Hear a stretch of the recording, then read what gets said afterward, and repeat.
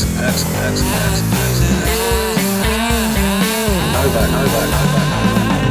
and Hoback. Placing the crap podcast.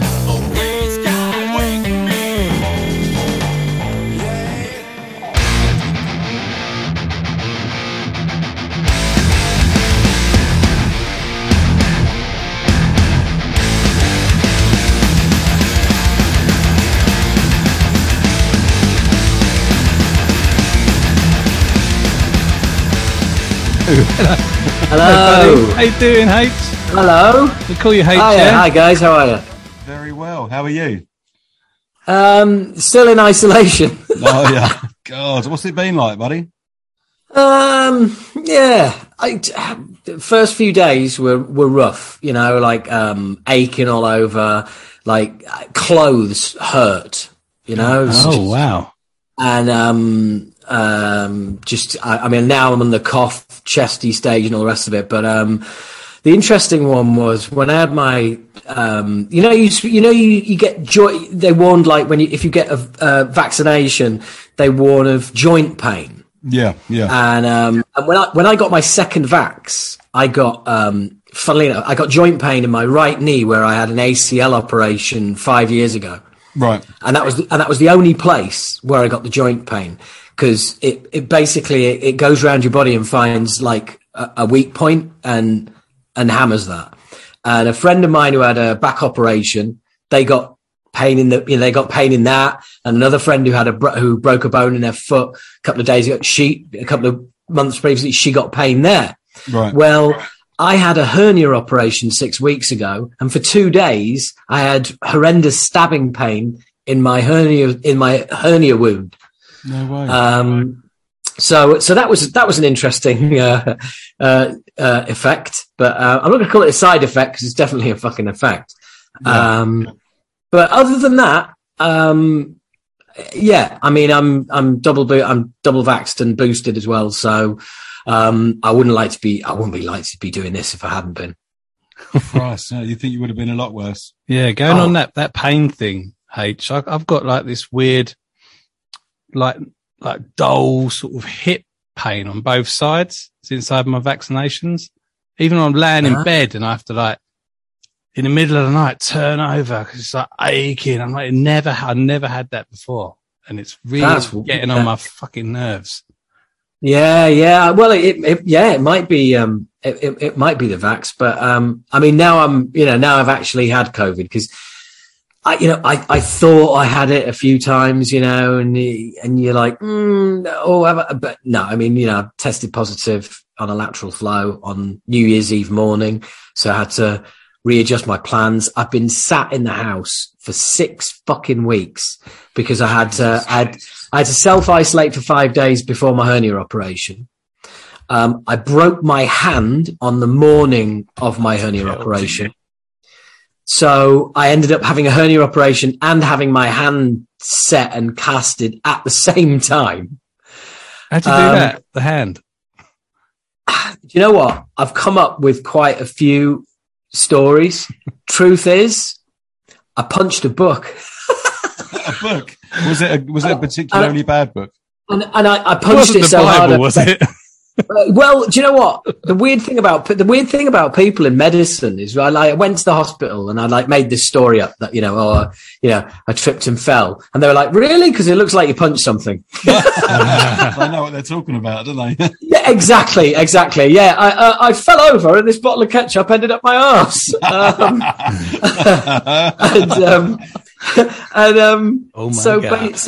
So basically, long story short, I was in hospital for a day.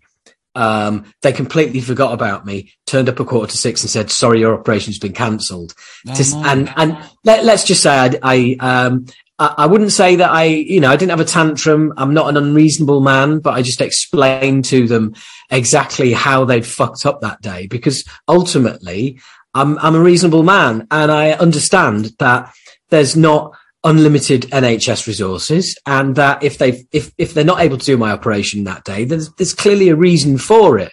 But what they did do was just left me alone in the corner of a ward on my own and not tell me a fucking thing until the surgeon came up and went, sorry, operation's been cancelled. And I was like, what do you mean cancelled? And their stuff. Yeah, I presume you'll edit all the COVID shit out. And if you didn't, well, that's cool. No, man, we're living it in, living the book punching, fucking lot. It's current, right?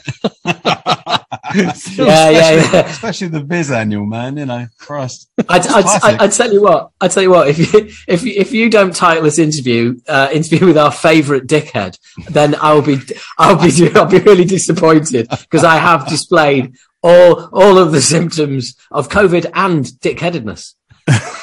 Classic.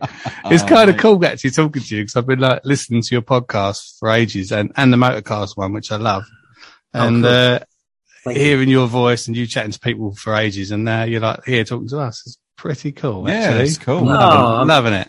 Well, I'm flattered. I'm not a big enough star to go, well, yeah, of course you'd feel like that. So that always puts a smile on my face when anybody drops a message or and it's worth putting this out there for anybody who's listening as well, that any message you send to anyone, if it's positive or negative, but usually hopefully positive.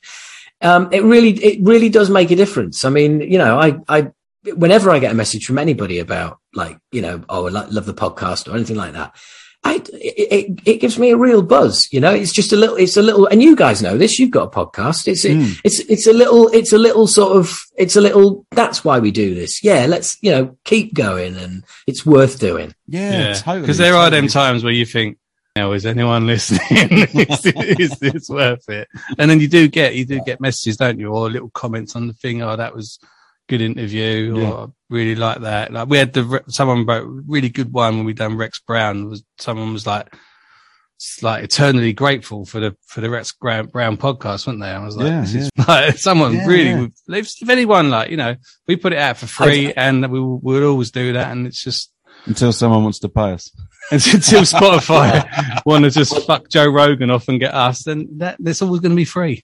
That's really cool. That is really cool. That is really cool. And I, like I said, I know how you feel. I mean, I always like it when people are like, thanks for turning me onto this band, or when people discover for me, that's the biggest thing. That's the biggest thing ever. Not like, I mean, it's nice to hear that you've done a good interview, but if if someone's discovered a band through something, a band you've mentioned or an interview you've done, for me, that's the biggest buzz of all, because discovering a new band, that's what it's all about for me.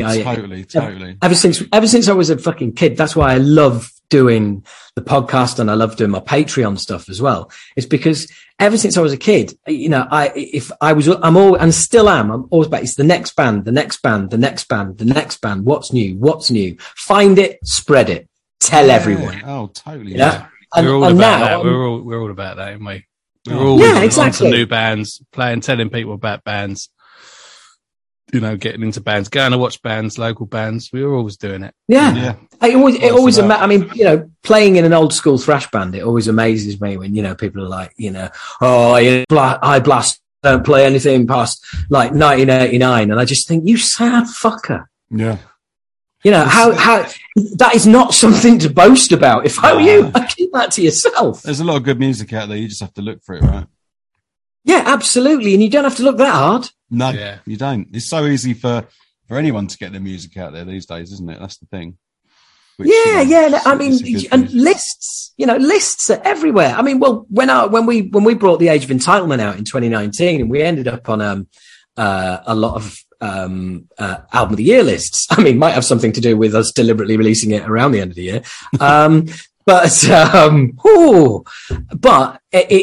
I'd look at those lists. First thing is, where are we on the list? And the second thing is, who else is in the list and who haven't I heard of? Because I've got to go listen to that. Yeah, that's exactly what I do. I find that really interesting, We just done our own list, didn't we? Yeah, we did our own list, albums of the year. Metal and hardcore. And you know what? I do a top 5 every year, as you probably know. And only one of your top 15 is in my top 5. But Which one was it? That was Turnstile, Glow On. Oh, mate, it's all I can listen to in the car at the moment. I literally cannot stop listening to it. He's going to see him. Yeah, Feb, I think I'm going to see him. Yeah, well, wait. Fingers crossed. Yeah, I was going to see Haken in February, but I've just had my tickets refunded. That's been pulled, which is gutting because big fan. Discovered them in lockdown and just fucking blew me the fuck away. And what's really weird is one of my mates is a drummer, went to school with Haken's drummer, and first time he mentioned Haken to me was about 4 years ago, and I'd never heard of them. Right. And I'd never got into them. And then during lockdown, they brought an album out, and I was just like, Christ, this is amazing. So ended up getting into them. But yeah, sorry, off topic. Turnstile, for me, if there is such a thing, the Deftones of hardcore. Yeah, 100%. It's crazy. Do you know what I mean? Have you watched that Tiny Desk gig they do? There's like there's a little. It's only 15 minutes long. It's like 5 or 6 songs, but they've reinterpreted like 5 or 6 songs off Glow On, and it's so good. Just to actually, I'll send you a link later, but just to see them like sitting around and just like playing, and like they do it in like one of their basements or something, and they've got someone in just to put like cuddly toys everywhere. It's so unique and it's just different. Cuddly toys, but the thing is they are. But they are. I mean, never has there been a heavier album that sounded less heavy. No, exactly. Than Glow On, because it's like it's produced like a pop album. Exactly. Like the guitars have got like no attack. The drums are not like not metal or hardcore drums at all. But it all works. It all just knits together. I love it. I really do. I think it's superb, and I think there's a real merit in the direction they're heading with that new album, because I think now there's like it was always 50-50 as to whether they were a hardcore band. Clearly they are live, but now they're drifting off into like they're creating a new genre like hardcore pop or something. I don't know. It's just it's.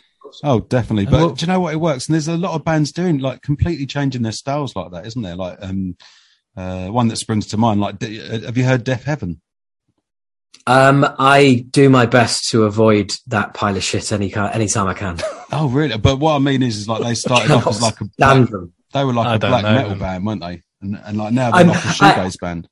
I mean, every iteration of Deaf Heaven is something that I would run away from at every chance. And Zealand Ardor as well, which is another band that people rave about, and I just think I'm just like amazed anyone likes them. Never mind them being as popular as they are. But hey, it's just honesty. People are free to say that about Acid Rain, and I'm not going to take offence. It's just you like what you like, don't you? Well, I mean, if everybody liked the same thing, it would be a pretty boring conversation, right? Yeah, what was we listening to in the car that I said that H likes? What was that thing with the dragon? Oh yeah, Protest the Hero. Protest the Hero. You. See, I listen to that. He doesn't like and them, I can't. This is what musical tastes are like. I've listened to him for years. I can't deal with it. Can't deal with it. And he's like, "Yeah, I know them. I like them." I'm like, I just can't. I don't like the vocals. Well, that Palimpsest, that is a work of fucking genius. That album. I mean, it's he loves it. The lyrics, the vocals especially, are just incredible. And also Rhodey, the singer, is one of my favorite guests. The interview I did with him is one of my favorite interviews that I've done on the podcast, because we went on for way longer than we should have done. He had to cut his warm-ups short for the gig because we were chatting so long. That's the Protest the Hero tangent out the way as well. Yeah, man. I mean, I haven't listened to him for a long time. I didn't even know that album was out, but I think I put you onto that, man. There was one out years ago. I think it was called Kezia or something like that. Something like that. I think it was like their first or their second album, and it was fantastic. I really, really enjoyed it. Well, Volition, the album that precedes, well, actually, it doesn't precede Palimpsest, because they tried to break the mold and release individual songs and call it an album, but that didn't kind of work. But Volition is the one where they did a massive crowdfund on it. Right. And they were after like $50,000, and they'd say, if we get that, we'll go into a big studio, we'll get a big producer, we'll get a top session drummer, and we'll make an amazing album for you all. And they did 50 grand in 36 hours and ended up with 100 grand. No way. It was one of the real early bands who just smashed crowdfunding to pieces. Yeah. So they hired Chris Adler of Lamb of God to play the drums on the album. No way. Yeah. So Chris Adler plays on the album, and they basically just, they just pissed it all up the wall. I just said to Ruddy, Ruddy, would you do that again? Would you go into a massive studio and do that again? He was like, no way, man. That was such a fuck up. Well, I suppose there's a lot of pressure on that, and Christ, I mean, you don't get a bigger drummer than Chris Adler, do you? You know. Well, I think he'd lost weight at the time. A guy I went to school with, I won't mention any names, but anyway, he was responsible for setting up he was responsible for setting up Crowdfunder. It might not have been Crowdfunder, but it was one of them. You know, there's a few different ones, isn't there? Change. He set up one of them. It was his idea, and it made him an absolute fortune. Yeah, there was Pledge. There was Pledge.com, which went under. Yeah. And meant we didn't get a lot of albums, and a lot of people didn't get their money back. There's Kickstarter, but it's funny because a lot of people said at the time that before we put our album out, we'd recorded it, and then we went then I went label shopping, and the amount of people that said, why don't you crowdfund it? Why don't you crowdfund it? It's like, because I don't want to work for a record company. Because people thought that it's like, oh, you crowdfund it. Yeah. Well, that means I get them. That means that as a band, we get the money. Great. But then we have to become a record label. Yeah. We get the money. Then we have to get vinyl pressed. We have to do all the manufacturing. Fuck off. Yeah. You got to do all the work. Yeah. Sorry, busy, got a life. Crowdfunding wasn't like, it just seemed to be, like this cure-all, this like, oh yeah, it's great. And it's like, it's a lot of fucking work. A lot. Yeah, you've also got to create all these different engaging tiers. You're going to have to get t-shirts done. You're going to have to get packages done, and all of that stuff. And it's just like, it's a massive, massive logistical operation. Yeah. All your own promotion, just literally everything. Everything. Yeah. Yeah. And the state of like, the record plants and everything at the moment, getting anything like that done, unless you've got like a massive company behind you, must be a logistical nightmare. Oh, yeah. Well, exactly. I mean, we ended up going with Dissonance, who were owned by Plastic Head at the time. They're now owned by Cherry Red, but you've got to have a fair bit of weight behind you in the music business to even get vinyl pressed. And if you're trying to get if you're doing a self-funder and you want to get vinyl pressed, that's going to delay the release of your album by about a year. Yeah, of course. It's crazy. A lot of bands are saying they just can't get the vinyl now. There's like 6 to 8 months wait on getting the vinyls. Yeah, there's so many bands now who are releasing their albums at like all different times, aren't they? Like it will be released digitally, and then like 2 months later you can buy the CD, and then like 6 months later you can buy the vinyl. It's like the 18 Visions one. You can buy the vinyl now. And that was months ago, wasn't it? Ages ago. That covers album thing. And they get you to pay for it, which is understandable because they're going to need the money. But before the stock has even come in. Yeah. No. It's crazy, but it's the way it is at the moment. But also, when a self-funded or a crowdfunder, okay, it might mean you get the album, you get the album out there, but you're only going to get the album out there to people who have, helped fund it. Yeah. And the whole point of putting an album out is to reach people who don't know you've got an album out, might not even know that you're a band. No, that's it. So that's, anyway. So we went with the label, and it works out. Are you gonna? So now you've done the Age of Entitlement, and obviously it was great, and it's a success, and you've done Bloodstock and all that. Are you gonna? You got the new lineup. Are you gonna keep rolling and do another album? Are you gonna? It's not a new lineup. It's not a new lineup. Not, no. It's the oldest lineup of Acid Reign there's ever been. Right. Okay. We've been together longer than the original lineup by some distance. Wow. So we've been together coming up next month. We'll have been together 7 years. So the original lineup of Acid Reign, I was the only original member in that, but the original lineup of Acid Reign was, 87 to 91, 4 years. Yeah. So yeah, we're up to 7 now. But I know what you mean. It's just that I'm just. Are you going to keep it going? Are you going? Yeah. Obviously, you are. By the sounds of it. Well, that's the idea. We've got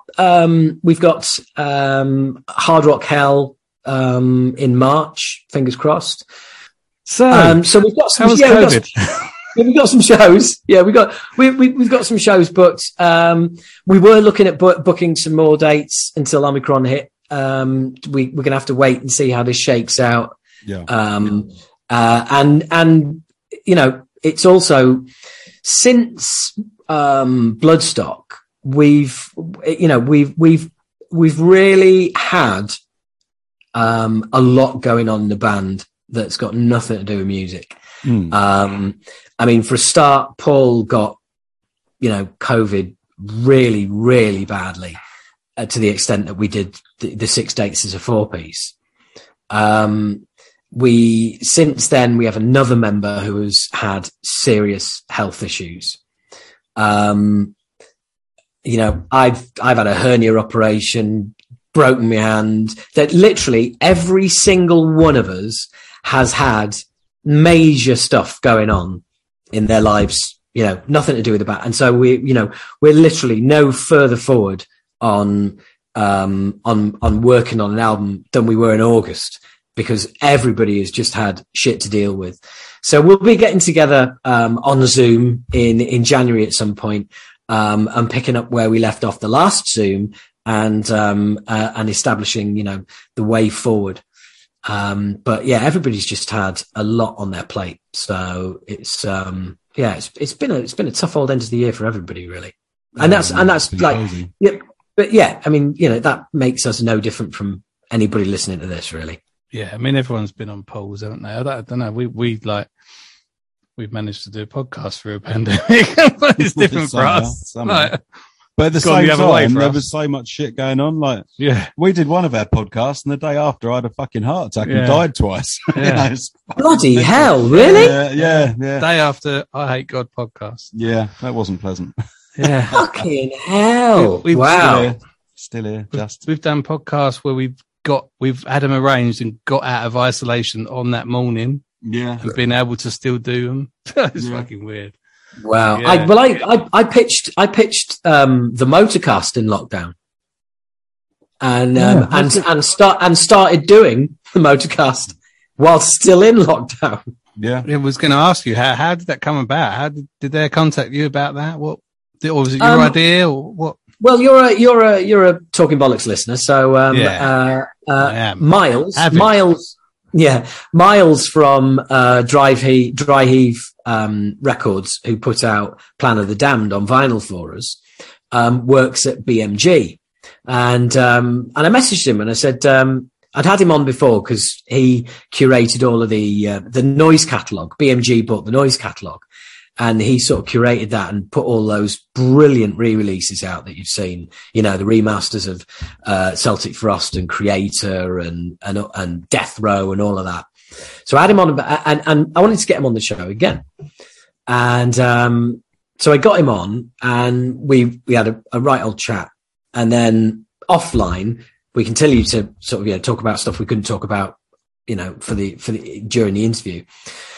And he mentioned he's got a load of Motorhead stuff coming up and all the rest of it. And I said, you should have a podcast. Motorhead's iconic. You could easily get away with a Motorhead podcast. And Miles was like, yeah, absolutely. That's a great idea.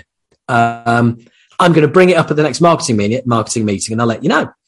And, now bearing in mind, I've been around a long time, and, you throw all these ideas out there and people are positive about them and they never happen. And Miles came back to me within 2 or 3 days and said, brought it up at the marketing meeting. Everyone else said it was a brilliant idea as well. So brilliant. They'd already had the idea, but couldn't find a host. Oh, there you go. And he said, so me pitching the idea with a host attached. He said, so anyway, it's got the all clear from the label. It's now gone up. It's now gone up the chain to Motorhead Management. Motorhead Management asked for a link to the podcast. I sent a link through, and Stefan, who runs Motorhead, this is Stefan Shirazi, who used to edit the So What, the Metallica fanzine, used to write for Metallica, so he's been around.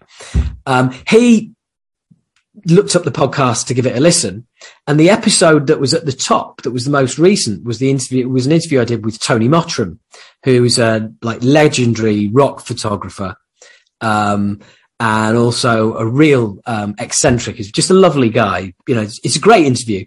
Sorry, and that's not because of me. It's because of him. He's great. It's just chaotic and all over the place, and it's great because me having ADHD, that works for me 10 times over. And it turns out that Stefan knew Tony of old, and so dived straight into that podcast, which was an ideal podcast, episode for him to listen to. And he messaged Miles halfway through the interview going, this is fucking great. Yes. Tell him, yes, let's do this. So, the Motorcast was born. Amazing. And it's a good idea. And they definitely should have. Well, it's pretty obvious now. They should have a Motorhead podcast because it is great, isn't it? People come on, they've got so many stories about Motorhead. It's unbelievable. There's got to be a lot of stories out there. It is. I mean, I've got to be honest, right? I mean, I've never been the biggest Motorhead fan, right? And that's, I saw him at Donington. Orgasmatron was my album. That's the Motorhead album that I loved. I went and saw him on tour as well. Always, totally respectful of the legacy and everything else. But I've also I think I've gone on record a few times as saying I wasn't particularly a big fan of Lemmy. And boy, what a fucking idiot I am.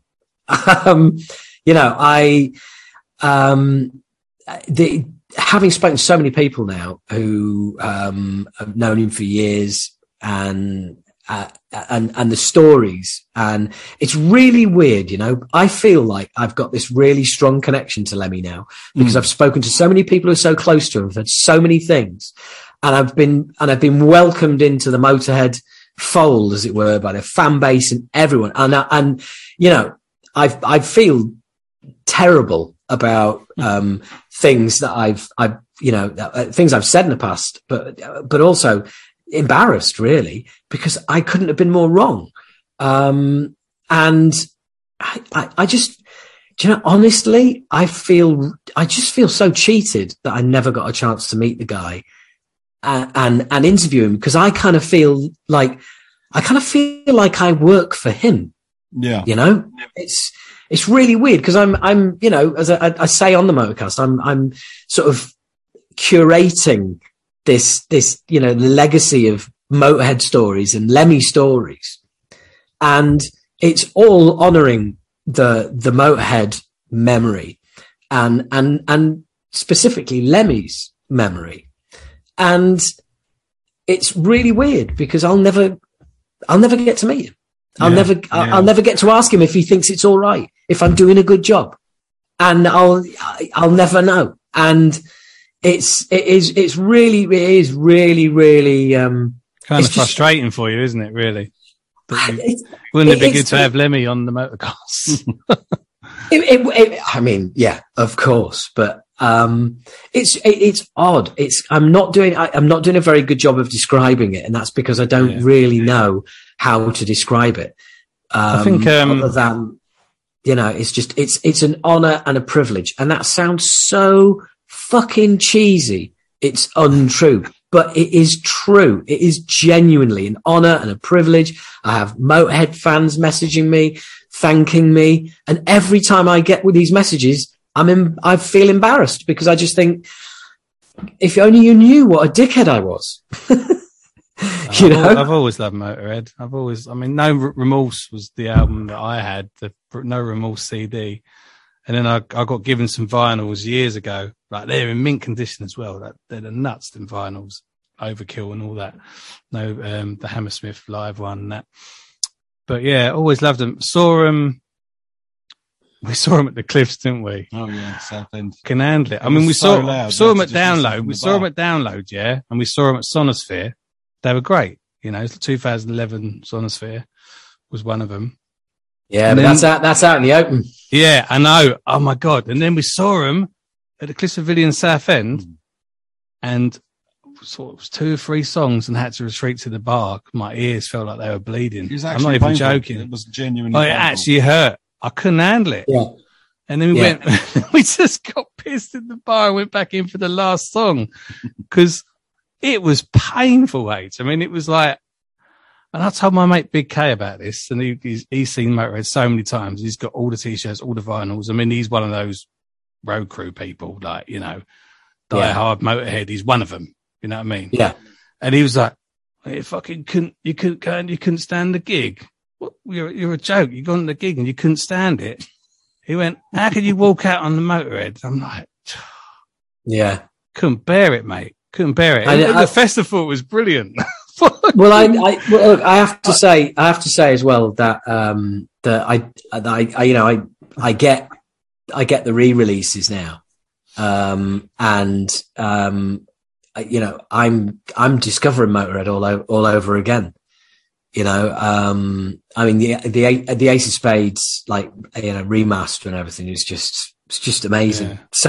Sounds incredible. And, I got the original of that on vinyl. That was that was one of the albums I was given. Like I said, the label send me kind of every version of every re-release because I'm going to be talking about them. So I get the massive 8 vinyl box set of Ace of Spades, complete with the bullet belt wrapped around it and all the rest of it. And they got a poker table or something. Didn't you don't one for that into a poker table? I'm sure you were saying that on your podcast. The blackjack table or something. Yeah, the lid of the box it's just honestly. Well, you know, so I'm told. I've never opened it because I'm like, you know, no, I must. You know, one little story about Lemmy when he. Sorry, just while I think of it. No, go for it. It's my only little Lemmy story. Is that when he played Southend, the Cliffs Pavilion, my wife was the manager for 12 years there of the Cliffs and the Palace in Southend. And he, you know, he's all into his collecting war memorabilia. He let all the backstage crew was sitting with him drinking after the gig. Yeah, he didn't just piss off. He was there and he was drinking with them. Everyone got to meet him, having photos with him and all that. And then he said to my missus, can you get one of your guys or runner or whatever to take me to the Battlesbridge Antique Fair, which is only about 20 minutes from Southend. And they've got little tiny antique shops there and they've got guns in there and they've got all like the odd bit of Nazi stuff. And he wanted them to take him there and he went there the next day. I think it was on the Sunday. And he went round there and he just went in there. Like, he got it all and drove him back to the Cliffs. And he's got all that stuff in his flat. You see it on the DVD. That's so good. Oh, yeah. DVD, isn't it? And then that was his thing. You know, that was his thing. That Lemmy DVD. And then he goes on stage with Metallica and with Dave Grohl and all that. It's such a good DVD. I got that. But let's talk about you a bit. We only asked him one fucking question, yeah? Yeah, well, don't worry about it. It's still pretty cool. I know we did ask you how you got the motorcast, and now we know. True, so, and you did. And to be fair, you did ask about, you know, like the you know, Acid Rain and, you know, what our plans were and stuff. So that's true. You know, so don't be so hard. We ask everyone this. It's not the great. Right, I refuse to answer then. And we've got a few funny questions, but now, what was your first ever gig you went to? And I think I already know it because I've listened to your podcast, but Hobo doesn't know. So right, first ever gig. 1984, Leeds University Refectory, Fugazi tour, Marillion. And nice. that was, and the great thing is that blew me away. They were Marillion are responsible for my love of music, basically. Right. And it was so fucking good that, I was supposed to go away on a trip to France with the school, but instead, I got my parents to write me a note to get out of it, and went and got tickets and went to see them again at Sheffield City Hall. And the cool thing was, the lead show was a sweaty university small show, and the new album Fugazi wasn't out yet because it was like big fuck up and all the rest of it. And it's just been like the 30th anniversary, and you find out why on the DVD and all the rest of it. Because yes, I'm a geek and I got all that. And so I got to see them without knowing the new songs in a sweaty, little gig. Then got the album, played it religiously, knew the new songs quite well. Went to see them at Sheffield at Sheffield City Hall, where they had the full Fugazi show. So it was like two completely different shows, one end of the scale to the other, but the same band. Kind of like the warm up and then the main event. Yeah. Yeah. So my second ever gig was also Marillion on the Fugazi tour. Do you know when you started answering that question, I don't really know anything about Marillion, but I was like, oh wow, because you said Fugazi, and I thought you were talking about the hardcore band.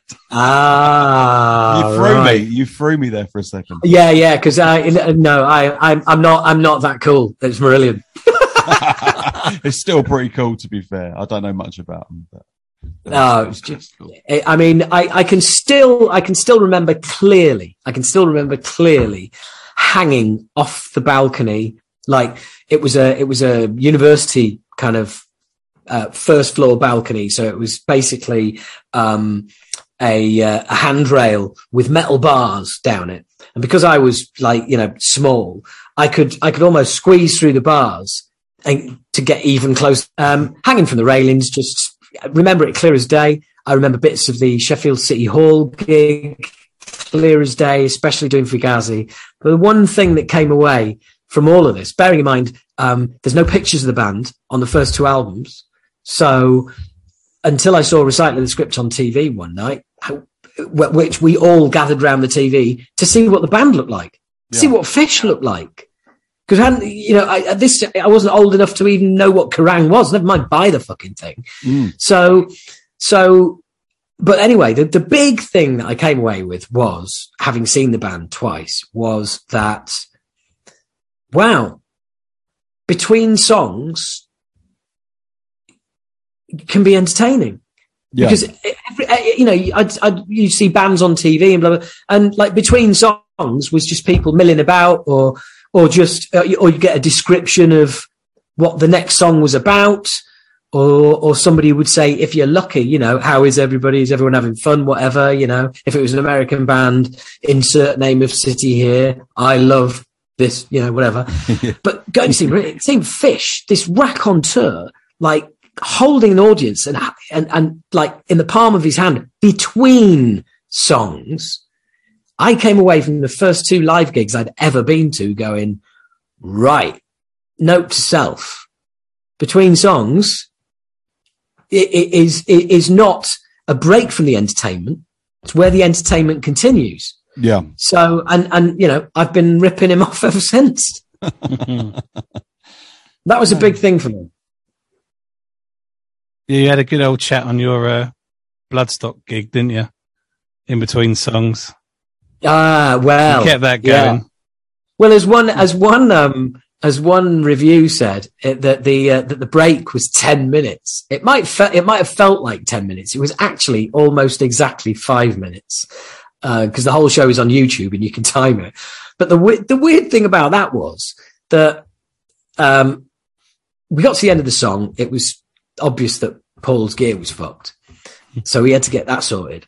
And I just went into emceeing a comedy show, and instead of it being a comedy show with like 200 people in a club, it was 20,000 people in a field.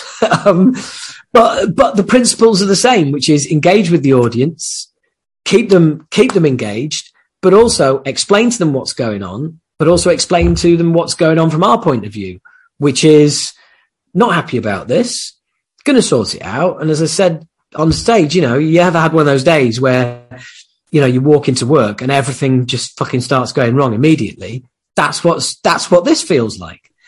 Because if you help the audience to understand the position you're in and how you feel, they will get on your side and they will you to succeed and they stay with you. If you just go, we've got 3 problems up here. Hang on a minute.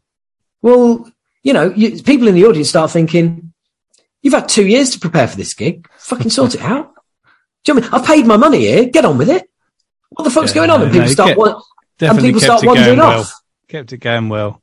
Oh, thank you very much. Circle pits and everything going on, didn't you? I watched it. I watched the whole thing. It was incredible. I mean, we came off stage and somebody from who very high up in the festival went, right, well, main stage has started now. And apparently the crowd swelled before we came on. So I'm told. We absolutely loved it. I mean, 2016 at Bloodstock headlining the Sophie Tent was orgasmic. And apart from Paul's gear problems, the show, the show on the main stage was fucking great. Loved it. So cool, man. Was that like your first kind of experience of Bloodstock? No, we headlined the Sophie Tent in 2016. No, I mean before that. Like, would you go as a punter kind of thing, or? I played the comedy tent at Bloodstock in probably, I don't know, it might even be 2013. It was the year that Emperor headlined. Right. And I came on stage in the comedy tent at the same time as Emperor went on stage on the main stage. No way. So I was playing the Sophie Tent that at the time held about 2,000 people. And there was 15 people in there when I walked on stage. Oh. But luckily, about 5 minutes into Emperor's set, people started flooding into the comedy tent. Right. And they wanted to see some proper comedy instead of their amateur comedy. Do you know what? You might find this hard to believe, or you might not, but I played at Bloodstock in 2003.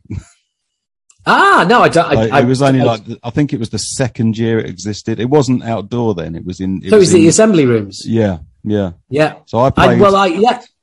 And then I know. And sorry, as we finished playing, Paradise Lost were on in the other room, so it was really cool.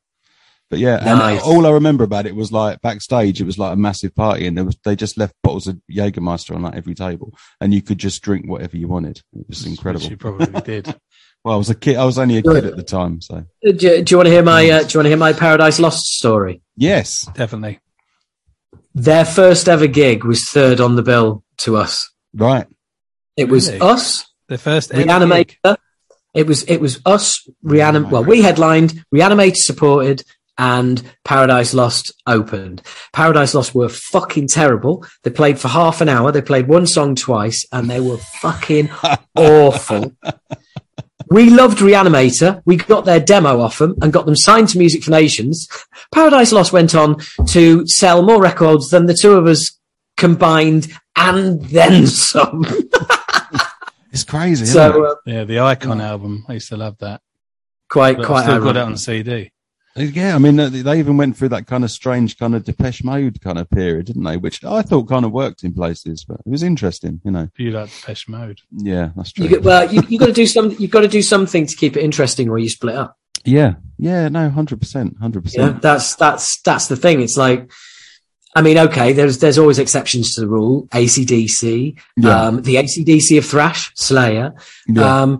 Some people never change the formula, but some people are constantly changing it up because you need to stay, you need to stay engaged. I mean, love them or hate them, bring me the horizon. I mean, they started out as just ludicrously heavy nuts band, and they're they're unrecognizable now. But and look at the journey they've been on, and nearly every album's different. And 100%. you know, you look at their catalogue, and there's something. I mean, I don't like the band, but I've got the album Sempiternal, which I think is fucking great. It's a great album. Yeah, I'm a big fan. I've followed them through the whole career. So, but, I've got a lot of time for them.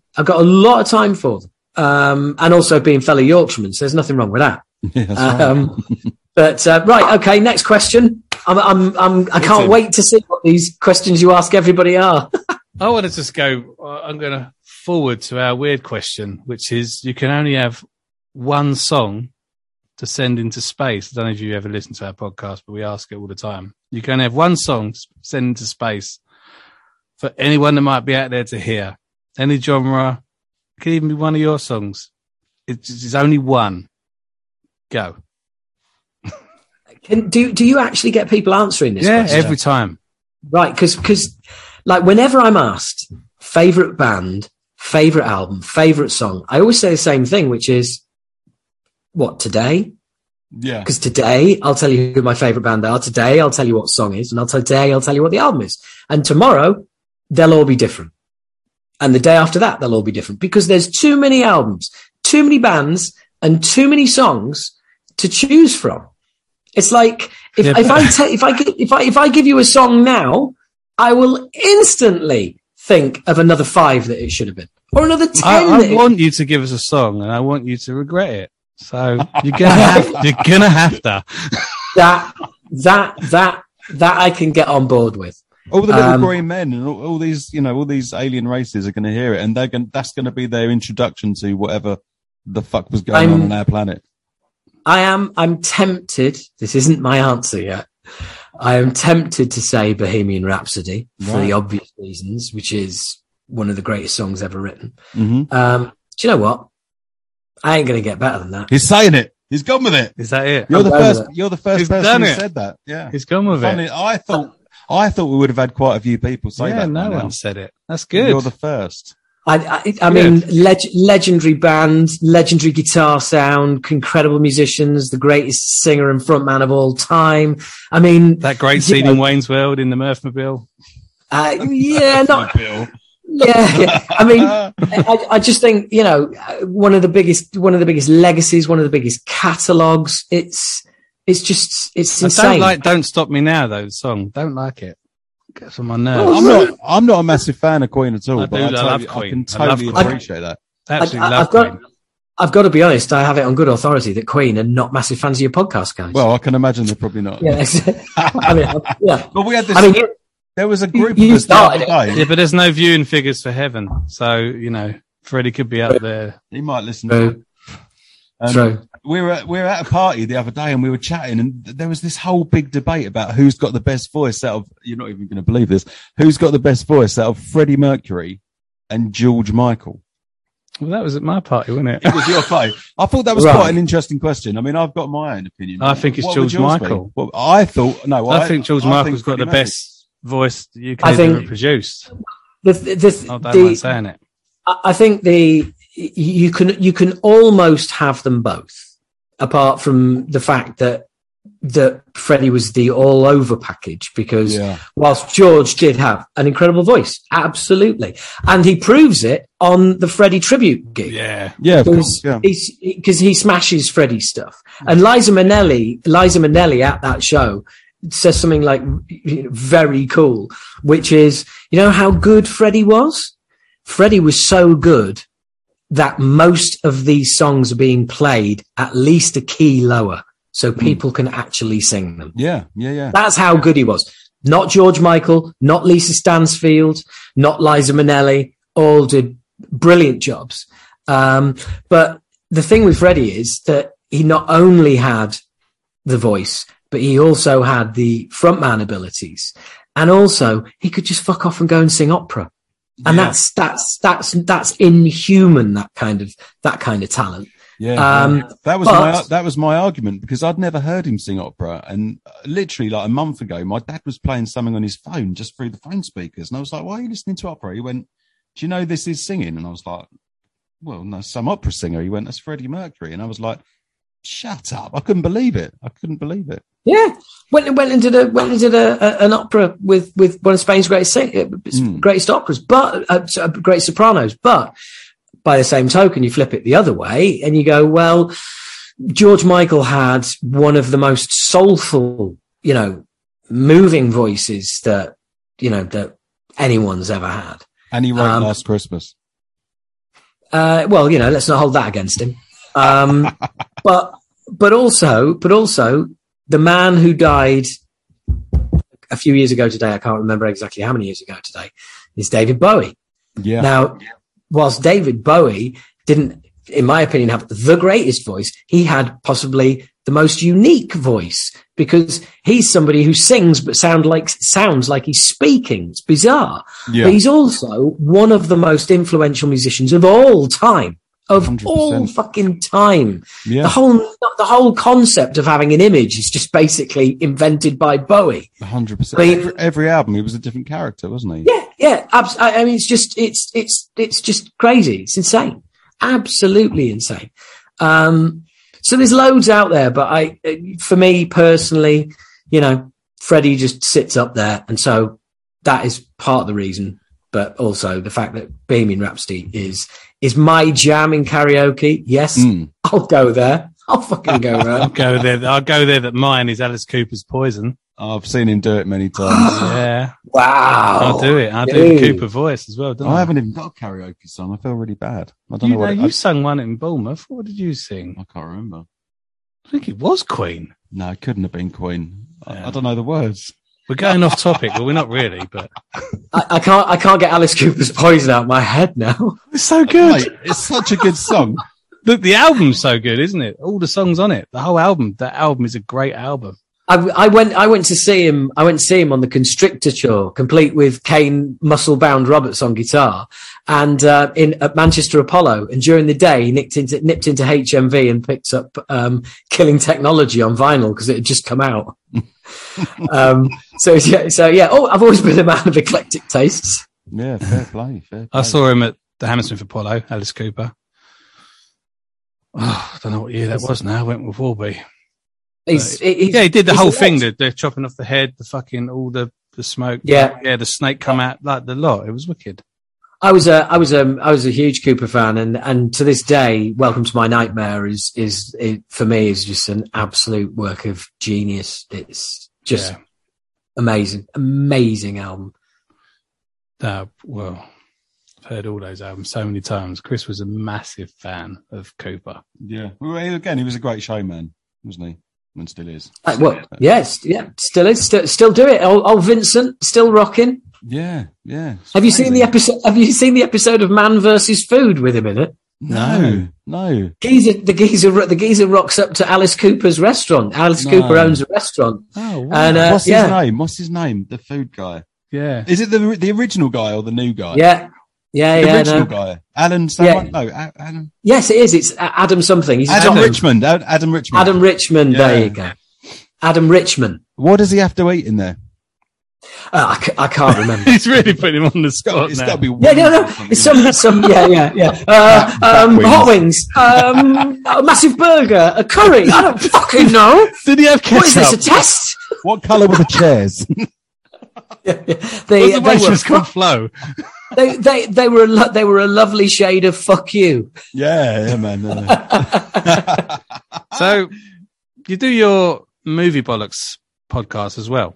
Yeah. Kind of through Talking Bollocks, isn't it? It comes up through that. Yeah. One time it will be Talking Bollocks and then it'll be Movie Bollocks, and he talks a lot of movies, which we love movies. So obviously we can't ask you this because today will be one movie, won't it? That your favourite movie of all time, and then tomorrow will be a different movie, and then there'll be so much regret. You've got to have the top 3 favourite movies of all time. You have to. I disagree because I think that's incredibly narrow-minded. Because ultimately, it's like going to say that. If you've got three movies, we're back to I don't listen to anything past 1989 again. It's like, come on, there's it's constantly changing, and there's like movies coming and going all the time, and but there are some staples. And by the way, over the last 6 weeks, I've watched so many movies. There's another episode of Movie Bollocks coming very, very soon. I haven't recorded it yet, but I've watched so much stuff. And the thing is, I have to, whenever I watch a new movie or TV series, I have to write it down. So that is my list at the moment. Yeah. That is my list of movies. Debbie Does Dallas. That's an old one there. Yeah. And that's well, yeah. There you go. You've beat me to my favourite movie of all time, you bastard. It's a classic. I've actually seen that. So have I. She goes into the locker room, and all the guys are there. So is it one movie or is it 3 movies? Let's hear. Okay. I know my top 3. Well, all right. What are your? Well, I mean, there's so many genres, right? So, like for me, like my favorite movie of all time, like gangster film, is Goodfellas. So but is that my favorite film of all time? It might be, but it might not be, because my favorite gangster film is Blood In, Blood Out. You probably haven't seen it. I don't think I have. I've never. Hang on. I like this. Favorite movie per genre, starting with gangsters. Gangster movie would also be Goodfellas. I'm going It's genius, isn't it? Absolutely. Have you seen Blood In, Blood Out? No. Well, I haven't. See, You've got some lockdown time on your hands. You can look that one up. Yeah, I will. It's good. I look. I'm gonna watch any movie that X just nicked an album title off. Yeah, I mean, it's like they're like Hispanic sort of gangsters, and then don't give it all away. No, I'm not going to. No, yeah, don't tell me. Don't tell me. I seriously, if I hear the premise of a movie that I like, I will then go out of my way to avoid trailers, snippets, reviews, you name it. I mean, it does my brain in when everyone goes, oh, the new so-and-so trailer's out. Fuck off. I'm going to see the movie anyway. I don't want to see 8 scenes from the film with no narrative 3 months beforehand. I'm going to go see it. You'll have to tune into the acting a bit, because it's a bit, you'll see what I mean. That's all there is. But it's an epically long, wicked gangster film. Oh, yeah, right. The twists and turns in it are wicked. Hey, look, I'm a big, I've watched all the Narcos. I've watched all Narcos Mexico, of which massive chunks are in Spanish subtitles. It doesn't bother me at all. Right, so favorite heist movie. Mine would be Heat. Yeah, it goes on a bit, but I love that gun scene. I really like 15-minute gun scene. I don't know if I'm going to say something bad here, but I really like the Ocean films. I thought they were brilliant. Oh yeah, I love that. Dude, Ocean's 11. That movie, the minute it opens, the great trick of that movie is it drops you into putting the crew together. Yeah. And so right from the get-go, as the viewer, you are in on putting the job together, on who's who, on carrying it out. It's so well done. It's so well put together. George Clooney is so fucking watchable. No, he is. And so likable. Brad Pitt is, you just eating him, don't you? Yeah. Brad Pitt is eating in every scene, because Brad Pitt always brings... Well, Brad Pitt always brings something to the role. It's like True Romance, where he's the stoner on the couch. Yeah. That wasn't written as a stoner. He was just supposed to be a flatmate. Yeah. But Brad Pitt turns up and goes, I want to play him as a stoner. And all of a sudden, Brad Pitt is in like 3 scenes and steals nearly the entire movie out from everybody, because he decides to play it as a stoner. But that's the genius. And they're listening to Soundgarden's Outshined whilst he's doing the bong. Yeah. Yeah, so it's all quality. It's all part of it. Look, I'm the amount of movies in my head that I love are like rattling around. So From Dusk Till Dawn, that is one of my faves. An all-time favorite, which I have recommended on the podcast, and usually once in a while I'll get a message from somebody saying, "Thanks for recommending this. It's a really good film, but I can never watch it again." And, I watched it with somebody who like broke down at the end of it. and that's Dead Man's Shoes. Never It's for me, it's possibly the greatest British movie ever made. Okay. It's Paddy Considine at his absolute best. It's co-written by him and Shane Meadows. It's one of those movies that you watch and everyone in it, you think, are they an actor or have they just picked somebody off the street? It's so brilliantly cast. It is so brutal, and it is pretty disturbing. And a girl I know, I introduced her to the movie recently. The last time I watched it, which was about 3 weeks ago, and I nearly said to her at the start of the film, "Look, just to give you a heads up, this could be a bit of a rough ride, because I know that some issues in the film might be sort of touch on things that have happened in her life." And then I thought that's really patronizing of you, Howard, because like, given the things she's been through in her life and she's got through, that's pretty patronizing. So I kept it to myself. And as soon as the credits started rolling, she absolutely lost it and just crumbled into a mass of tears. Totally understandably. So did I. And I've seen that film God knows how many times, and I see something in it every time that I haven't seen before. And it just Dead Man's Shoes. It's not a fun watch. But I don't like films like that, Howard. No, I'll check it out.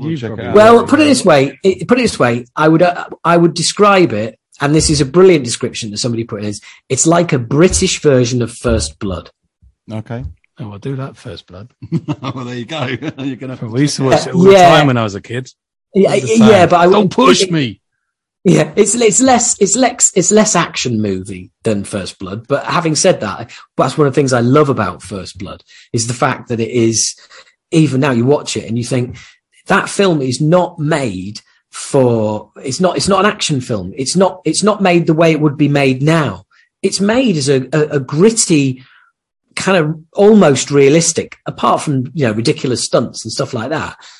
Other than that, it's actually fucking gritty and realistic, and the tale of, a Vietnam vet who just doesn't fit in anymore. And I'm getting full on images of him hiding in that tree and coming past. He's all like in the tree, and then he just fucking grabs him. I was watching that when I was a kid, mate. This is what I've spoken about this on my podcast before. Like, my auntie used to own a video shop, and she used to bring home any film, and we just used to watch them. Like I said this to Roy last time, didn't I?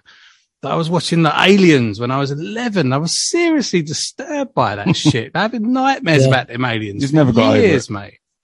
Right. But First Blood is one of those films. First Blood is one of those films that even now, it'd be like 10:30, 11 at night, and you go through the channels. Oh, First Blood's on. Remote control gets dropped. Yeah. At whatever point it is in the movie, you're going to watch it till the end. Yeah, it's just one of those things. So, your favourite comedy film? Let's go. That's got to be hard, isn't it? I mean, come on. Right, yeah, that is very, very hard. I'm going to jump in there first, and I'm going to say mine, because we're kind of forcing our opinions on you as well. Like, it's not just you. It's not just you. We're going like round in the freeway thing now. It's usually me doing that to other people, so I'm fine with it. It's about time I got some of my own medicine. I think it's Anchorman. Oh, it's so good, isn't it?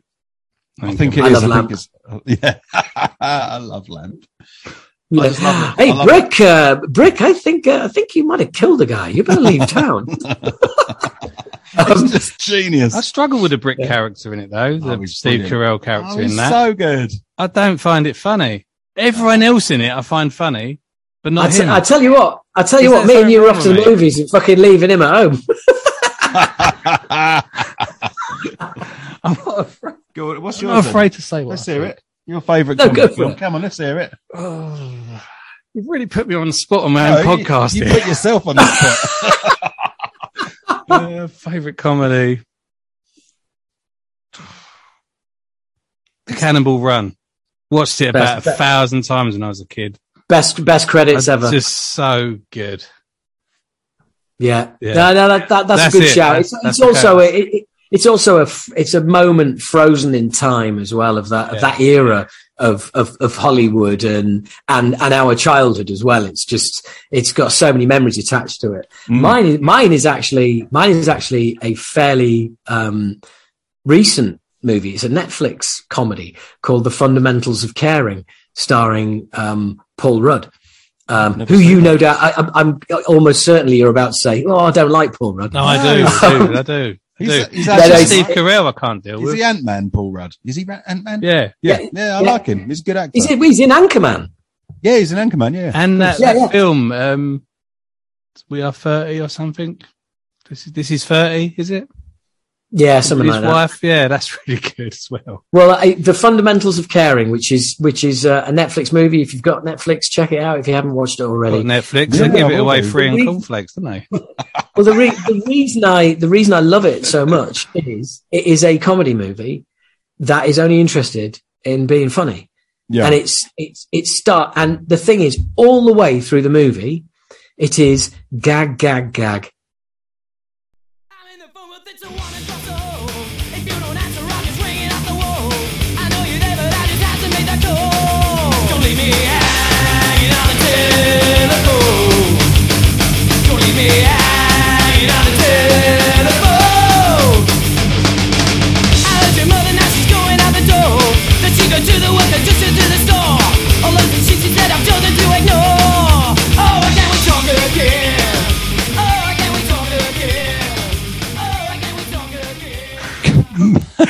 We're so sorry. Howard Smith. Welcome to Facing the Crowd, Part 2. Hey. I don't know what's going on here. We're having some... Edit this together, you poor bastards. That's why I said to him, this is going to be epic, editing this together. We'll get through it. I feel your pain. We're going to have to fit Acid Rain songs in between and merge them in and fade them in and fade them out. Yeah, it's going to be challenging. And I do mean that. We will. Also, let's move on to your blockbuster film of all time. Just because we went down this film route. Oh, yeah. Fucking hell, that's a tough one. Blockbuster. God. I guess it kind of, I don't know. It's not a genre, is it? So it's kind of like, no, it could be anything. Yeah, it's like anything, what's your famous, most successful film of all time, of the biggies. And nothing is springing to mind, guys. Nothing is like leaping to the forefront of my mind. So have you got some, and maybe that'll trigger something in my head? I have, and it is Jurassic Park. Oh, I was going to say Jurassic Park. Get in there first. I love Jurassic Park, and I love all the Jurassic Park films, even if they get slightly worse each time. It doesn't matter. I still love them. I love Jurassic World, actually. Oh, I loved the reboot. I loved Jurassic World. Really did. Jurassic World 2 was a bit weird with the dinosaur creeps into the girl's bedroom and she's like petrified on the bed. It was borderline a horror film, that, wasn't it? Yeah, in places, I suppose. But the Lost World was good. The number 3 with the pterodactyl cage. Yeah, I fucking love them all. Yeah, they're all good. But the first one, nothing better than the first one. No. It is just mint from start to finish, that film. Again, like you said, it's when you're flicking through and you see it, you always put it on, don't you? It's just automatic. I'm gonna give you my my geekery story about Jurassic Park. The famous scene with the cup of water that is vibrating. Yeah. How they did that was it's that cup is on a dashboard in a car or a cup holder in a car, and underneath the surface that cup is on, they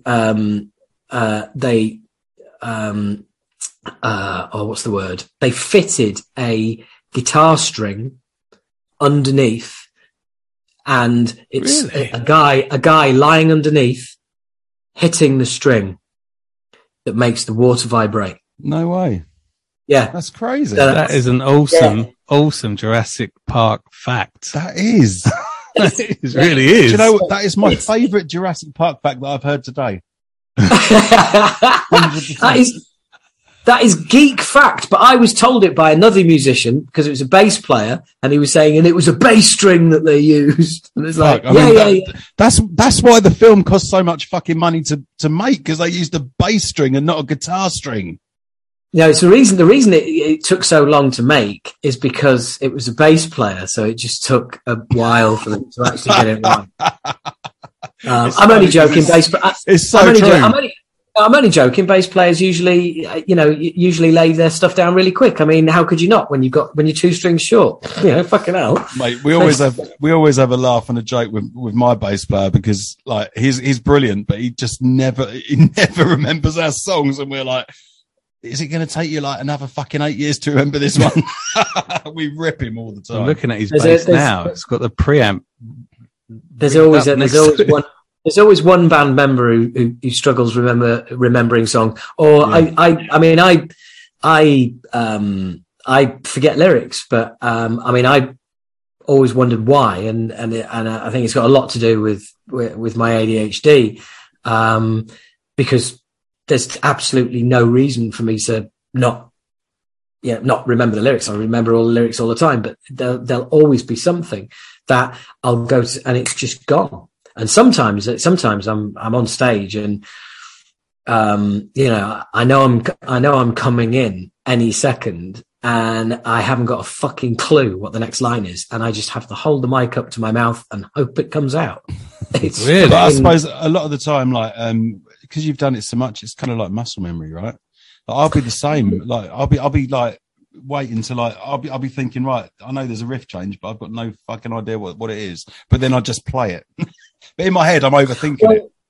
But sometimes I do, and sometimes I don't. I mean, there was one time that we were playing Motherly Love, and it was the third verse, and I was singing the second verse lyrics again. And like, Paul starts sort of playing the guitar, sort of looking at me, and then Cookie comes round, and then Pete comes round, and I think, why are they all looking at me? And the thing is that in the last verse, it's, it stops for, yes. And, Evil Tricks, yes. And it got to that stop, and it wasn't until that stop, and I wasn't singing the right words, that I realized, I've fucked up completely here. But I had absolutely no idea. It's bizarre, but brilliant. Well, you bought yourself a bit of time there, H, to think of a blockbuster movie. Well done. Where can you go after Jurassic Park? I don't even know why I really want to know this. It's not on our question list, but I tell you what, I watched Ghostbusters Afterlife last night, and I really enjoyed it. I want to see that. Is it good? Really enjoyed it. Oh, really thank God, it's good. Really enjoyed it. Maybe. Oh, good Lord. Because it sparked a load of not as good films, and including others in the series, but was absolutely groundbreaking and mind-blowing. And I got to go on set for the second one, The Matrix. Oh, cool. The Matrix is out of this world, isn't it? Yeah. And it was never meant to be a trilogy. I've got all the bullshit on The Matrix because I was literally, I sat in Lawrence Fishburne's trailer and shot the shit with him on the set of Matrix Reloaded. And wow, that's unreal. How did you do that? How did that come about? As you may know, I've been a comedian for 25 years, and I spent a long time working with a couple of other writers on radio shows and bits of TV here and there. And one of them, his wife, was Lawrence Fishburne's makeup artist on all 3 of the original Matrix movies. And I got to, they were out in San Francisco on the second one, and I'd always wanted to go to the States. They were like, come out and, stay with us. And also because my mate was effectively just hanging out, not doing much all day while his wife was on set. So it was like, it'd be company for him as well. And then got to go on set one day. I got to have a lovely conversation with Carrie-Anne Moss while she was in full Trinity gear. Nice. Which was, it's very difficult to hold eye contact in a situation. And luckily everything wipes off that suit. Keanu Reeves was over in the corner, sat in his paddling pool. He used to go between takes, sits in a paddling pool of ice to reduce the swelling in his legs and his arms. And got to go into Lawrence's trailer and introduce, meet him. And I got a really big Lawrence Fishburne out of him. And he was like, you English guys, you're so funny. All of you are so fucking funny. And it was really cool as well because it was being filmed in a hangar on an old naval base in Alameda. And because it's an old naval base and there's still a naval village, so it's an inactive base, but it's still a naval village where naval families live. So there's a local bus that comes on to the base and drives around the base and picks people up, and there's bus stops. And the secret title of Matrix Reloaded was The Burly Man, obviously from the Burly Man Brawl, the scene in the middle of it. And on the back of Lawrence Fishburne's trailer door is a bus timetable. And the bus timetable are the times he's not allowed out of his trailer because he's dressed as Morpheus. Yeah. And he can't walk out of his trailer and there's people on the bus going by and going, that's Morpheus. What the fuck's going on? Oh, he must have I'm done in the Matrix. Yeah. So yeah, we you wouldn't be able to help yourself, would you? I'd be just coming out that bus stand, the bus stop. Yeah. And so it was a trip. It was a trip, and I guess everybody knows this, but The Matrix is never a trilogy. You know, the Wachowskis put absolutely every idea they'd ever had into one movie, and it was such a massive hit that the production company just, the studio demanded 2 more films. Yeah. And it was never a trilogy, despite the fact that, if you see all the press at the time, it's like, well, it was always a trilogy, obviously the first movie was just the beginning of the tale. And it's like, no, there was a very clear ending. What about the new one? Have you seen the new one? I was going to go and see it and someone said it was a bit meh. I watched it 3 or 4 days ago. And there is some amazing talking in it. There's some great action in it as well. But if you thought the third Matrix movie started disappearing up its arse, well, in this one you can only see the feet because the rest of it is up its own arse. Quality, well done. And so yeah. It was. I found by the end. Not even worth watching, H. Oh, definitely worth watching, but I found towards the end of the movie, I didn't really give a shit what happened. As long as something happens and it finishes. As long as it finishes. Hobo, you haven't said your blockbuster. His is Matrix, mine's Jurassic. No, mine was Jurassic Park as well. No bollocks. Come on. There's so many movies in the world. You can't have the same one as me, fella. Die Hard. Or is that a Christmas film? No. Good call. Can I have Die Hard? Die Hard, yes. Some people say it's a Christmas film. No, it is. You can have that. Is. It's a Christmas film. It's definitely a Christmas film. I mean, as a friend of mine, a fellow comedian pointed out the other day, just watched it again. It's a Christmas film. It's set at Christmas. Yeah. He turns up with a Christmas present. Yeah. There's a party. Everybody argues and everybody starts killing each other. It's Christmas. It's typical Christmas. This is what Christmas is all about. Yeah. 100%. Yeah. Oh, that's probably my favourite Christmas film. We do talk about Christmas films a lot on this podcast. The Cancer Bats. If either one of you says Elf, I am leaving now. No, National Lampoon's Christmas Vacation. Yeah. In it. Every year we watch it about 12 times. Don't you like Elf then? Because we're going down this road. It's all right. It's all right, but it's more of a kids' film than a Christmas film. I just like. I'm not a massive fan of slapstick. Never have been. Never will be. So it's like it's one like me with Steve Carell. Same sort of thing, isn't it?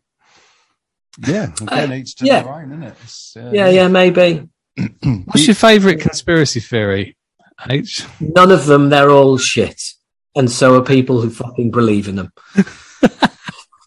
There is some good ones, though. No, I don't believe them, but I do like the idea behind them, like the Beatles one and stuff like that. Oh, no, not again. But it's quite interesting. I mean, obviously, I don't believe it for a second, but, you know, there's been people have done so much research into these things, haven't they?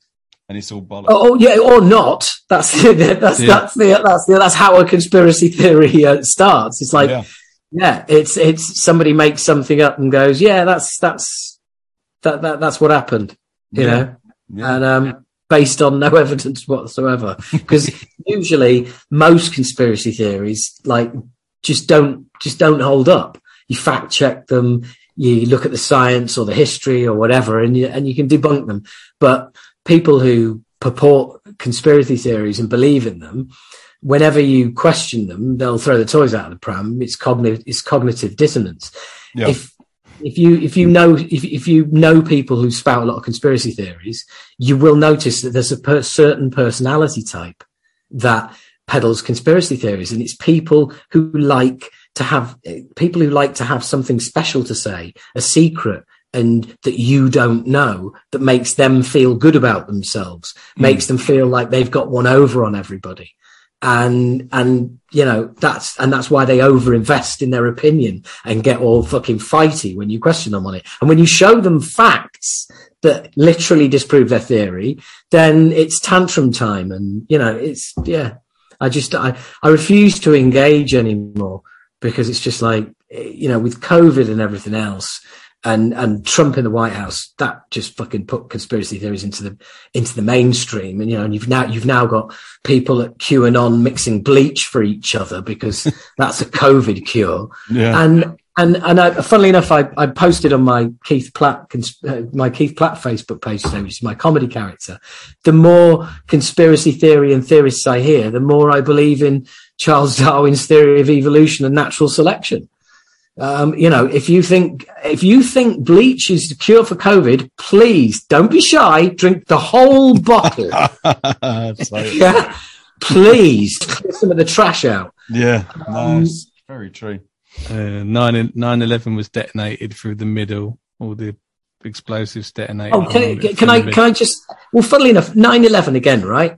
So many 9/11 ones. Somebody recently said to me, but you can see, you look on YouTube and you can see there's stuff dripping through the, you know, there was fuel already in the building, because you can see that, like, you know, there's fuel dripping and stuff like that. And it's like, yeah, have you ever actually looked into the science of that? Because it's still on YouTube, where conspiracy theories go to live. You can watch a whole program on that. Is because the temperature got so hot, the plane melted. That's melting aluminium that you can see, you fucking knob. It's there. It's there. They've got it's, you know, oh no, not good enough for those people though. And there's one, I don't know if you've seen this one. The tower, I think it's Tower 9 or something. It's another little tower next to it, that the BBC were reporting that Tower 9 had collapsed. And it wasn't. And then it did. And Tower 9 was in the background while she was reporting it, almost like it was a script. But Tower 9 was in the background. The BBC reported it at this time. But all that is. And then later on it collapsed, even though it hadn't been hit. But that's a whole conspiracy theory out of one newscaster saying one word wrong. Yeah. Getting one number wrong. Now you will have thousands of people around the world that will use that. And by the way, they'll use that clip as evidence of a whole theory. Or it could have been a broadcasting delay. At the end of the day, yes, the BBC in England and America, it could have been just a little broadcasting delay, couldn't it? But it's a conspiracy theory now. Yeah. Yeah, it's there, mate. It's Tower 9. Have you seen that one? Absolutely. But so yeah, no, I don't have any favourite conspiracy theories at all. But we still spoke about it. Yeah, absolutely. And trotted out a load of nonsense. Yeah, love it. Oh, I absolutely love it. We didn't ask you what your first gig you ever played was. We asked everyone that as well. The first time you got on stage and played a gig. Was music. That was Harrogate Lounge Hall supporting New Soms, a local band. And it was December 1987. 87? No, 86. December 1986, and our first album came out. Our first album came out in 88, so it would have been December 87. Just after I went to see Christmas on Earth at Leeds Queen's Hall, which was like, Megadeth, Cro-Mags, all that lot. And then we played our first. So we'd actually recorded the Moshkinstein demo. We then signed a record deal, recorded the Moshkinstein mini album, signed a management deal, and then played our first ever gig. Nice. Mad. How were the nerves like the first time you did it? How many people were there as well? I have never been nervous for any show ever. I just want to get out there and do it. If I got nervous, I wouldn't do any of what I do, because I look at other people and sometimes how nervous they get, and I just think, just do something else. It's like, why would you put yourself through it? I cannot wait to get on the stage every night. If I've got a show, whether it's comedy, if I'm headlining a comedy show and there's two other comedians on the bill, I'll watch their set, and the whole time I'm just looking at my watch thinking, just get off. It's like time can't pass quick enough because the minute I walk in the building, the adrenaline starts going and I want to be on stage. And I can't wait to get up there. That's awesome. Yeah. It's pure just passion for it. It's where I want to be. It's where I want to be. It's where I'm at my happiest. It's where it's probably where I am most comfortable.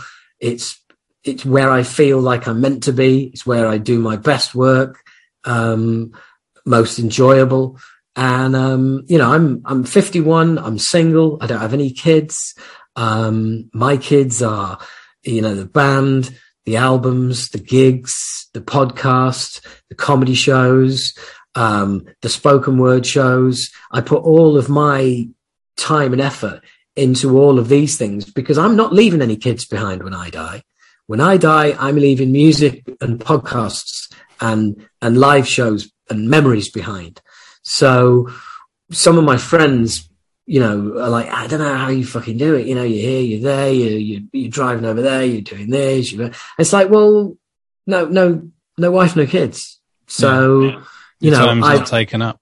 Yeah. So I've got to be productive with that time. It'd be pretty miserable existence if I didn't do any of what I did. And I still wasn't in a relationship and didn't have any kids. I would be, I'd have probably topped myself by now. But it's everything I do. And funnily enough, that's why, I was talking to Mark DeVito, in, one of my podcasts recently, who is, works a lot, used to and does now again, works with Metallica on artwork and stuff like that. I've heard all three of them podcasts. Oh, cool. No, I loved it. Oh, yeah. Great. What an insight into Metallica and the thrash scene. What a guy. In the Bay Area. What a lovely guy. And as I said to him as well, it's like, he keeps apologizing for going on. And it's like, and I was like, no. He's like, stuff you think that's irrelevant and boring, I find absolutely fascinating. I can guarantee you, so will the listeners, because you were there. You don't think it's interesting. We weren't. It is. Yeah. Yeah. And we were, and I was saying about, I don't know if I said this on the podcast actually, or whether it was off mic, but, when I was watching, I remember watching Some Kind of Monster the first time, and when Jason says like, everybody wants to have a break and spend time with their families. Well, I don't have a family, I'm a musician, and I put all of my time and effort into being a musician. So if you guys want to take a break and be with your families, that's fine. But my family is playing music, and you're saying that I can't play music whilst you take time off with your family. Well, that's not fair, because that's like saying I'm not allowed to see my family. And I totally identified with that. So he basically has to not exist until they're ready to exist again. Yeah. Yeah. And it was all about insecurities within the band, wasn't it? Particularly Hetfield. But so I always identify with that, and yeah, it's what I do, and that, lockdown sucked the fucking joy out of life for everybody, and I was no different. The thing is that, I lost my job like a lot of people lost their jobs, and as in you weren't able to work, but my work is also my social life. It's my existence. So it's like everything went. And your hobby too, isn't it? It's yeah. And I live on my own. So, I turned 50 in lockdown in my flat on my own. And, it's like, oh, fucking hell, this isn't much fun.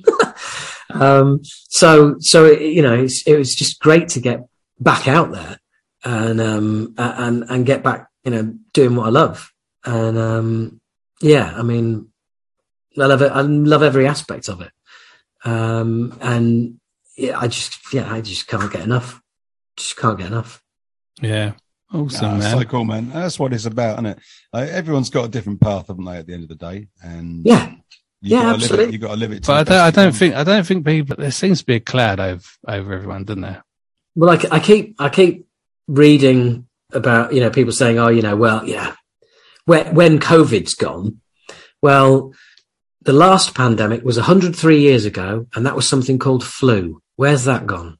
Yeah, exactly. We've got to learn to live with it. I mean, it's the only way to deal with it, isn't it?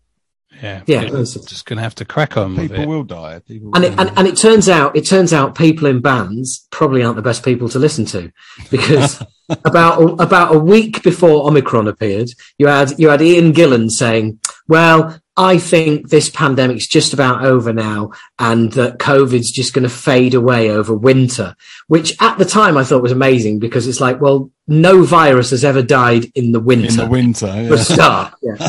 And literally within days, Omicron appeared. Yeah, yeah. Like every time someone says Omicron, I just think of the Transformers. Oh, I do as well. Yes, I think it's that big Transformer where all 5 of them connect to him. Was that his name? I'm sure it was Omicron. Right. Yeah, you're probably right. I definitely have no clue. Hang on. My action film, the first Transformers film.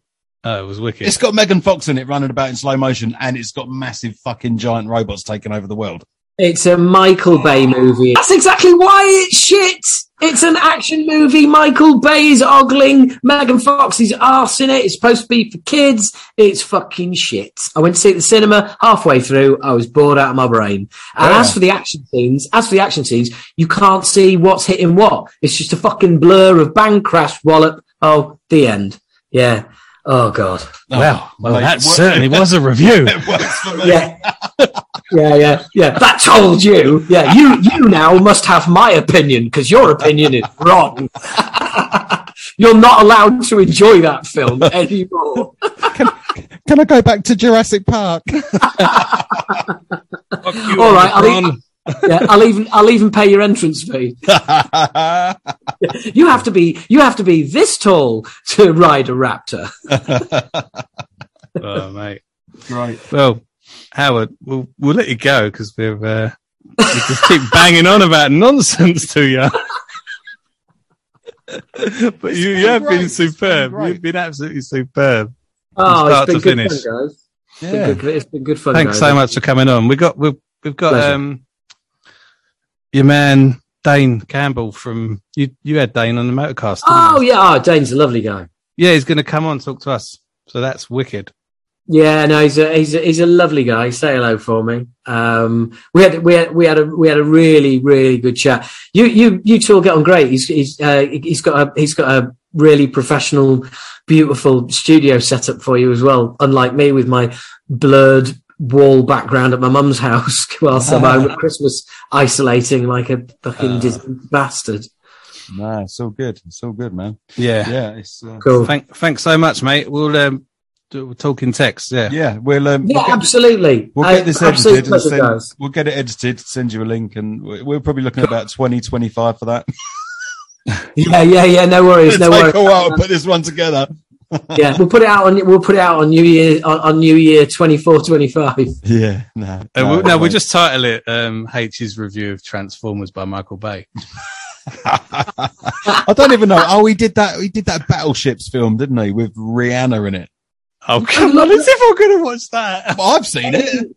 Any film that is just big bang crashy, looks good but is ultimately shit, Michael Bay will have his fucking little fucking gooey fingerprints will be all over it somewhere. He'll be even something he's not directed or written. If it's shit, you'll see him in the credits. He'll be executive producer on it or something. What about Lord of the Rings? Do you like Lord of the Rings films? That weren't Michael Bay. No, but I just love asking H what he thinks of things. Oh yeah, what's your favourite sci-fi? No, Lord of the Rings. Love Lord of the Rings. I've got all three movies. He likes Lord of the Rings. The extended Blu-ray editions, they are the only ones to watch. Full on geekery. That's although like 50 hours or something ridiculous. Editions. I bloody love those films. Totally worth it, but unfortunately, the Hobbit films are shit. Right. I don't think I've seen them. A little bit slow, weren't they? First film, 2 songs and they haven't left the house. Yeah, I didn't understand why they were fucking singing so much in that house. It was giving me the arse ache. I know. It's like you've watched the Lord of the Rings trilogy. You've waited years. You get the first Hobbit movie, and you're still in that bloody house. And they've sung 2 songs, and I'm thinking, he's gone for a musical. What the fuck? Yeah. You were sitting there thinking Michael Bay had something to do with this. You were waiting for his name to come up in the credits, weren't you? It wasn't that bad. I'll tell you what was really... None of the female hobbits were bending over wearing thongs. Oh. So, no, Michael Bay was nothing to do with it. I'll tell you what was really shit, even though we've let you go, but we're not letting you go. Right. You know the new Star Wars films, there's 3 more new ones now, yeah? Yeah. Not Phantom Menace ones, the newest ones. The second one of that, the Force Awakens I liked, but the second one of that, what was it called? The Last Jedi. Yeah, I love that. I thought that was fantastic, mate. The little silver foxes show them. The whole rebellion escapes from silver foxes down a cave and fuck off. I actually liked the second one more than I liked the third one, which really, really got on my tits. Yeah, the third one I was just like, I'm so over this now. And I loved Star Wars when I was a kid. I loved the first 3 films immensely. But the real shame of that most recent Star Wars trilogy is that, the real shame about it is the fact that it could have been amazing, but what Disney decided to do, and this is insane, right? You look at how the other 6 Star Wars movies were made and written, and as crap as the next 3 were, including the third of them, where you see Anakin Skywalker become Darth Vader in like 2 minutes, where he just goes like, no, you'll get to see your girlfriend again. Oh fuck it, dark side, let's go. We've been waiting all our lives for that scene. It was just like, what a letdown. It's just like so easy. But you've got those 6 films that were made by George Lucas. They were written by George Lucas, and guess what? They were all, there was a trilogy written. Then there was the prequel trilogy written, and then Disney took it over, wrote 1 film and went, let's see how this goes down. What's social media? See how it all, and then let's decide what we're going to do next. They didn't write a new trilogy. They didn't find a visionary to write 3 films and to helm 3 films. They went, just knock one out and let's make a shitload of money. You're laughing because he said, let's knock one out. I knew you were. I know. Apologies for his humour. Well, no, that's all right. I was going past it until you drew attention to it. But they wrote one film and went because it's Disney and because it's not an auteur. It's not George Lucas who's making it and doesn't answer to anybody. He just makes the movies and everyone goes, this is going to make a shit ton of money, and it does. But it's now Disney, so every moving part has to be ticked off. So they make one movie and they've got no idea what the next two are going to be. And after fucking insane. Force Awakens was all right, yeah. But the two after that are so fluffy. Do you know what I mean by fluffy? It's Disney, isn't it? I mean, you have these fluffy. Just everyone in it's so fluffy. It's like I couldn't get my head around how fluffy they were. It's like there's an imperial empire there trying to kill you, and you're just so fucking fluffy. Well, I've just watched. I'm still not over it. Well, I've just watched both series of The Mandalorian again, and I'm up to date with the first two episodes. Seen all of them. The book of Boba Fett. How are you finding Boba Fett? I haven't seen it yet. Look, The Mandalorian and Boba Fett are basically better than the last 3 Star Wars films. Yeah, The Mandalorian was better than them Star Wars films. Can I just say I haven't had time to start Boba Fett. Let me say one thing. Why is Boba Fett so nice? Why is he like helping people? Oh, he's not fluffy, is he? Why is he fluffy? He's not supposed to be fluffy. I might not watch it now. He said he's fluffy. But this is his story. You know, this is his story. He was a bounty hunter. He was left for dead in the Sarlacc pit. And he managed to get out, and it changed his life because he just thought, oh, fuck this for a game of soldiers. And, but he's like taking over like Jabba's palace, and he's like still trying to like be a bit of a bastard. Spoiler alert. But at the same time, he's being a nice guy. I don't understand.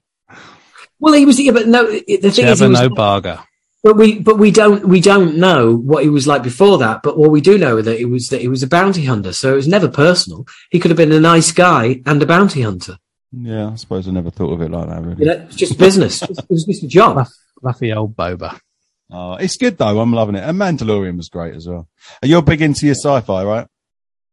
Yeah. I mean, I love anything, sci-fi. Absolutely, yeah. And I didn't realize I was a horror fan until I started listening to Paul Waller's A Year in Horror podcast, and then I realized that I am actually a fan of horror films. I also didn't realize I was such a massive Nick Cage fan until I realized that nearly every Nick Cage film that he mentions, I think, yeah, I've seen that, yeah, I've watched it. Oh yeah, I've got that, yeah. I was like, oh right, yeah, I'm a Nick Cage fan. Wow.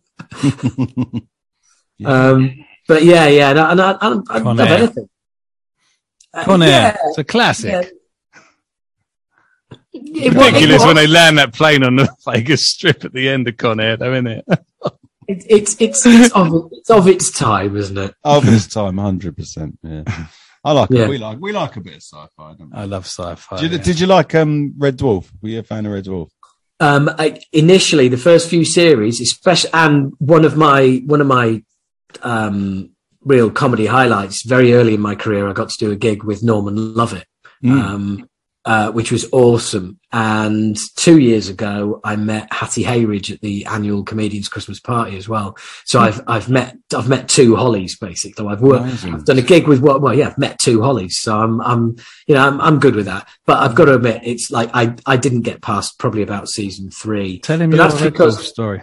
Sorry, H. He's got a Red Dwarf story. He went out for a curry with Red Dwarf. Yeah, I did go out for a curry with Red Dwarf. Yeah, not the spaceship, but pictures and everything. I went out with Lister and Lister and Crichton. So yeah, that was cool. Awesome. Yeah, my brother-in-law. And you met Rimmer, didn't you? My brother-in-law was in.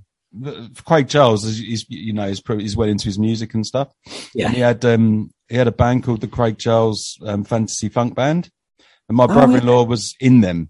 And he'd become good friends with him. And when they were filming Red Dwarf 10, he said, like, my brother-in-law said to me, do you want to come up and watch them film for the day? So I went up just to watch them film, which was brilliant in itself. Yeah. And then at the end, Lister come over, Craig Charles come over. He went, right, we're going for a curry then. And I was like, you what?